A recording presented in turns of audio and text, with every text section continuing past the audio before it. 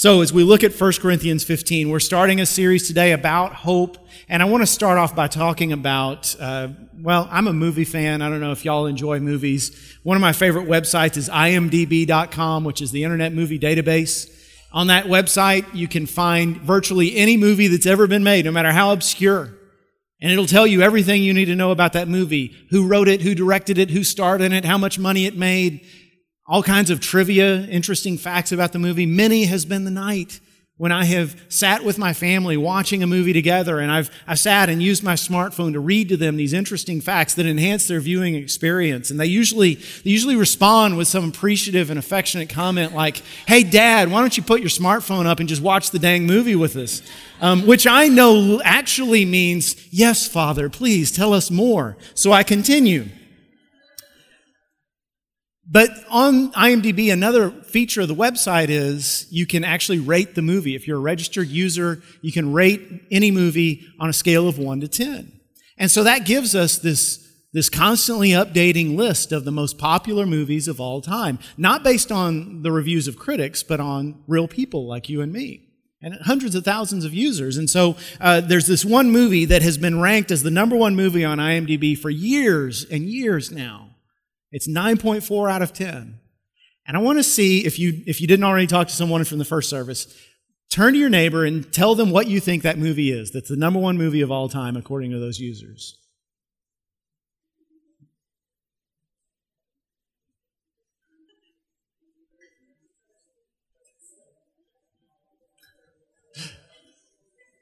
Okay, you've had enough time. So it's not Star Wars, it's not The Godfather, it's not Citizen Kane, it's not Casablanca, it's not Gone with the Wind, it's not The Wizard of Oz. It's The Shawshank Redemption. Shawshank Redemption, 9.4 out of 10 on IMDb. It's been that way for years, as long as I've been on the site. And the interesting thing is, this is a movie that when it came out in 1994, which I know seems like yesterday to me, was actually over 20 years ago, it actually didn't make a big impression. It did poorly at the box office. It's not a movie that you would think would be loved. It's a movie about a prison in Maine in the 1940s. It's kind of downbeat. It's pretty brutal. I got to be honest, I've only seen the version they run on AMC about every 2 weeks, so I don't know what the full version is, but I'm told it's pretty rough. You wouldn't think a movie like that would become beloved. But I've read numerous articles about this, speculating why this movie is so popular, and the general consensus is it's because it's a movie about hope.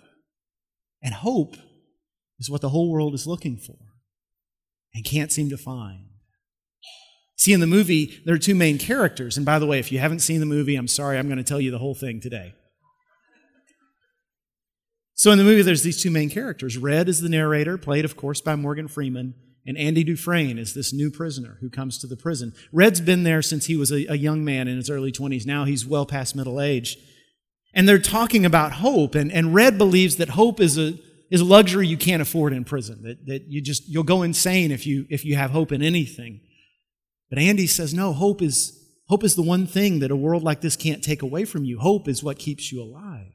And the great quote he says is, hope is a good thing, maybe the best of things, and no good thing ever dies. A lot of people in the world today are like Red, aren't they? They want to hope, but they're afraid.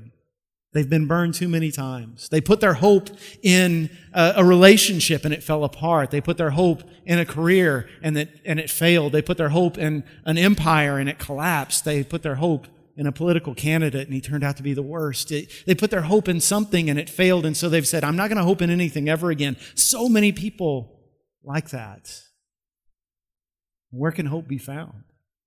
We have hope. We have a story of hope, and that's what we're going to read today. We're going to take a look at where our hope comes from. Over the next several weeks, we're going to talk about what the future holds for people who follow Christ, what heaven will be like, what we have to look forward to.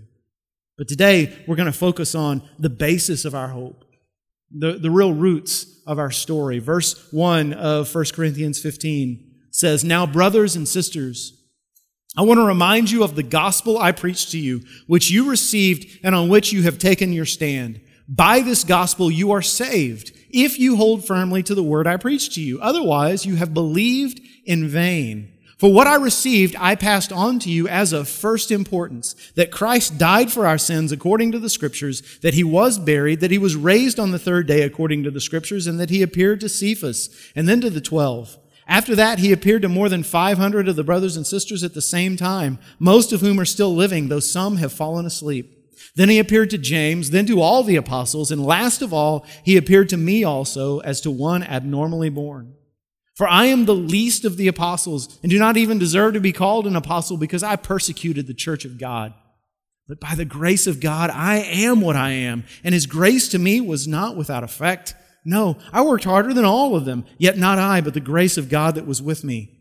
Whether then it was I or they, this is what we preach, and this is what you believed. So we're going to be looking at 1 Corinthians 15. That's the subject of this series, and for my money, it's one of the most important chapters in the Bible. In fact, if you were transported to another country where Scripture was illegal and you could only smuggle in one chapter of the Bible, I would recommend this one because it has everything you need to lead someone to salvation, everything you need to sustain yourself. It's the basics.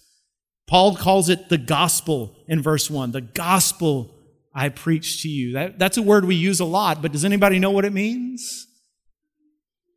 It means good news. Very good. Yeah, it means good news. The Greek word euangelion is the word we translate gospel. It means good news. And the interesting thing is, I have a colleague, my friend who is one of my fellow pastors at my former church.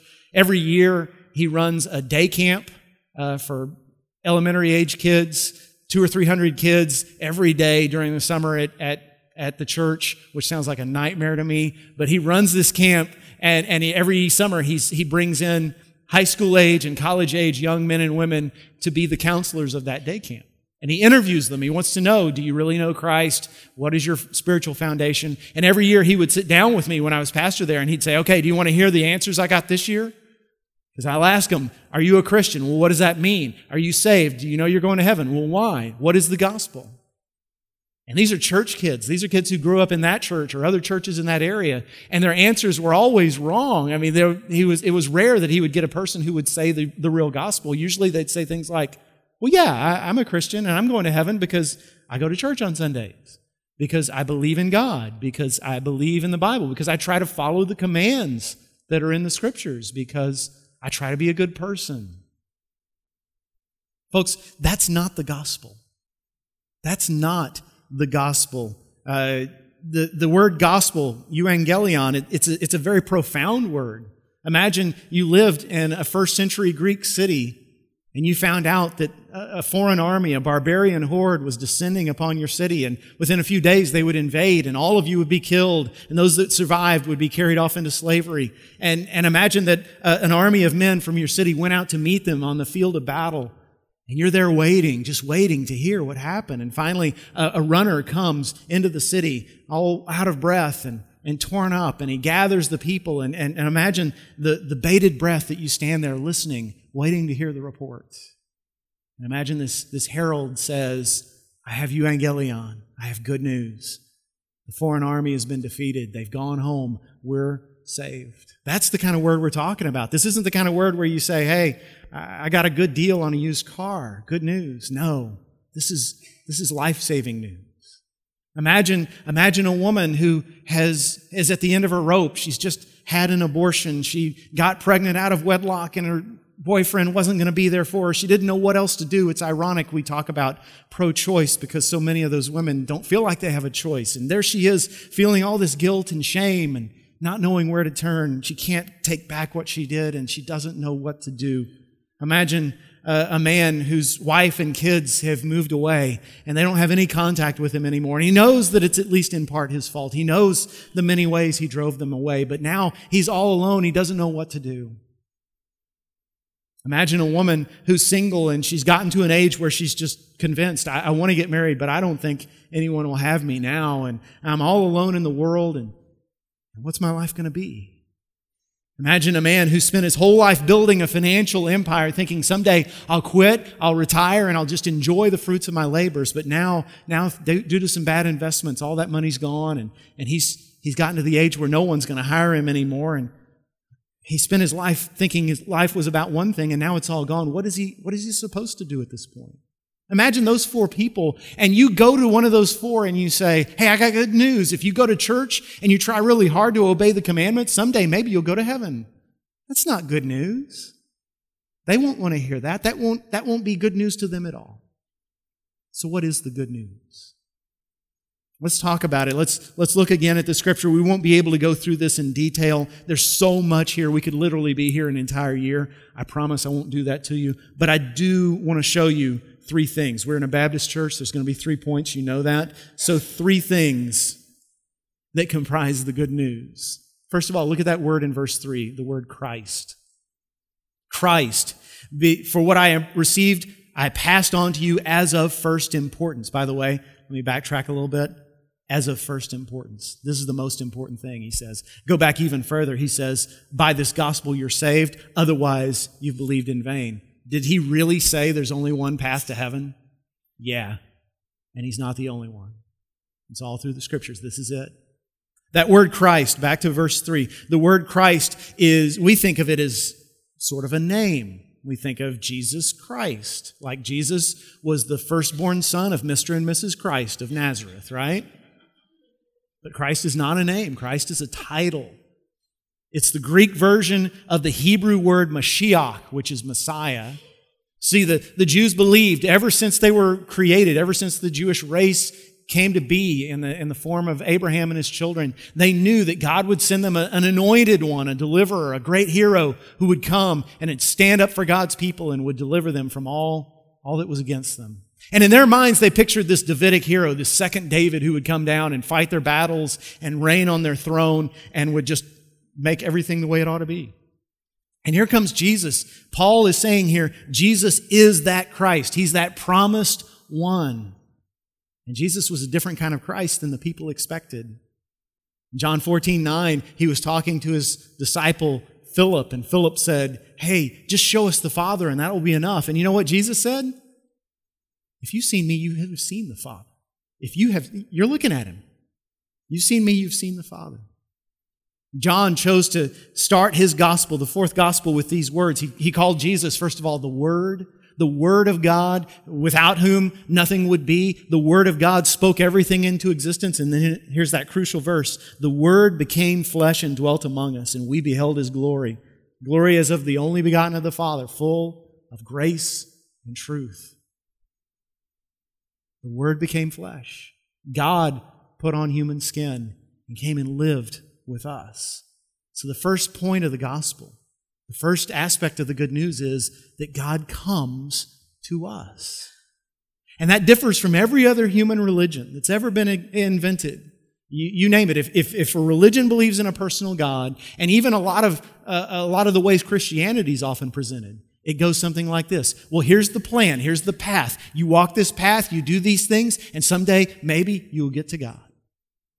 If you're a really good person, you try really hard, you discipline yourself, you sacrifice, someday maybe you'll climb that mountain, you'll get to the top, and there you'll stand in God's presence, and He'll say, congratulations, you're one of the few and the proud. That's religion, right? But the gospel's different. The gospel says, no, God comes to you. God comes to you. I heard about a man in another church who passed away after a long, full life, married to the same woman for years and years, very vibrant, fruitful marriage. And at his funeral, his pastor told the story of how this couple had met. They had actually met on a blind date, believe it or not. And this young woman, here she is in her early 20s, and her friends said, hey, we're setting you up with this guy. He's going to come by your house tonight. Don't worry. He's really handsome. He's tall, athletic. He's in great shape. You're going to love him. So the doorbell rings that night. She opens the door, and there stands this really overweight guy. And she's really surprised to see this. He's not at all what she thought. And after a few seconds, this handsome guy jumps out from behind the fat guy and says, hey, it's me. It's time for our date. Let's go. So she's a little puzzled, but she's a polite young woman, so she goes with him. They have a really good time. Halfway through the night, things are going well, and she feels free to just ask him, so what was that all about with the other guy? Why was he there? And the guy says, well, I'd never really seen you before, and so I didn't know what you looked like. So here's the plan. I was going to get a look at you from behind my friend, and if I didn't like the way you looked, I was just going to walk away, and he was going to be your date. But since, you looked all right, he just went home, and everything went, just like we wanted it to. And some of you ladies right here are saying, isn't that just like a man? And yes, it is. We are pigs. I'm sorry. But here's the point. There is a man who's not like that at all. There is a man who doesn't care what you look like, doesn't care how much money you have, doesn't care what kind of stuff is in your past, doesn't care what kind of stuff you might be capable of in the future. All he is about is being there for you. And he just says, it's me. I came for you. I came for you, not the person you should have been, not the person I wish you were. I came for you. You are mine. If you'll have me, I'll be yours, and you can be mine. That's good news, no matter who you are. Secondly, it's good news that Jesus died for our sins. You see, that verse 3 goes on and says that Christ died for our sins according to the Scriptures. Now, why does it say that? According to the Scriptures. If you go back and read the Old Testament, you'll see signs all through it, starting in Genesis 3, all the way through to Malachi. There are signs that someday the Son of God is going to give His life. And these are things that the disciples and nobody else in that era besides Jesus saw until after Jesus was gone, and they went back and they read it, and it's like, oh yeah, why didn't we see it before? All these signs, all these prophecies, and two of the biggest ones that God wrote down in His Word, Psalm 22 and Isaiah 53. If you go home and read that today, you'll see Psalm 22, Isaiah 53, two chapters that are like blow-by-blow descriptions of the crucifixion, even though they were written hundreds of years before crucifixion had been invented. Now, why did God do this? Why did God put all this foreshadowing in His Word that someday His Son would die? Because He wanted us to know it was part of the plan. He wanted us to know that it was on purpose. See, a lot of people look at the story of Jesus, and even most non-Christians I know have a deep admiration for Jesus. But they see Him as this revolutionary who was gobbled up by this insatiable machine that was the Roman Empire, or this gentle and kind teacher who was betrayed and executed by tyrants. And so they see Jesus' death as this miscarriage of justice. And that's not true at all. The cross was a place of victory. Good Friday was truly good. Jesus chose to die. He wasn't a victim. He went there on purpose. He chose to pay the price for our sins, and so His death for us was victory. He went to the cross, despising the shame, for the joy set before Him, and then sat down at the right hand of the Father. I think about Jesus and Him hanging on that cross, and His worst enemies, the ones who had conspired to kill Him, standing there at His feet and mocking Him, thinking they'd won a great victory. And one of the things they said was, He saved others. He can't save Himself. And for once, you know what? They were actually right. If He would have saved Himself, He wouldn't have saved others. He chose to do that. That's atonement. And when I think about atonement, I think about myself back in the 7th grade. Now, growing up, I was a decent student. I was kind of lazy and a little daydreamy, but that's the way a lot of little boys are. But when I was in 7th grade, an early teenager, it's like something went pop inside my brain, and I just quit working. I just quit paying attention in class, didn't even try, didn't even work on homework, didn't even turn in assignments. My son starts 7th grade tomorrow. Don't go there, okay? And it was miserable. I mean, zeros were piling up. Teachers were calling my mom saying, we don't know. We think he's capable of the work. We don't know what's going on. And then came the day when I got that report card, and that math grade was the worst grade I ever made. I mean, it was one of those fatal grades. And I had to go home and get that signed by my parents.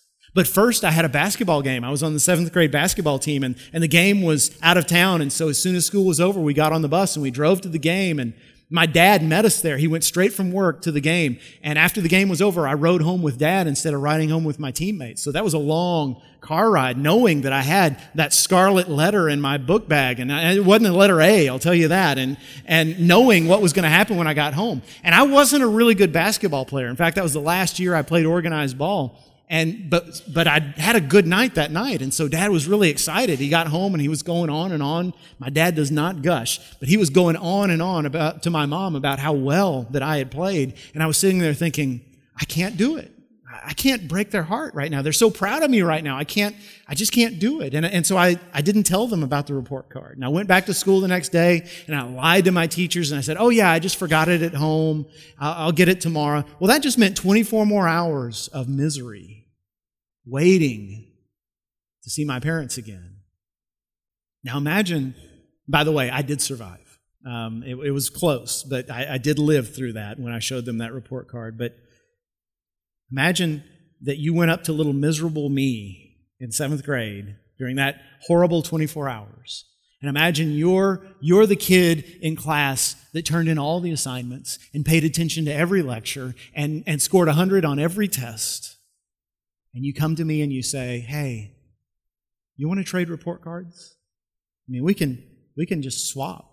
I'll put my name on yours, you put your name on mine, and sure, I'll go home and I'll get in big trouble, but your parents will be thrilled. I mean, you'll probably get taken to Dairy Queen or something. So, you want to trade?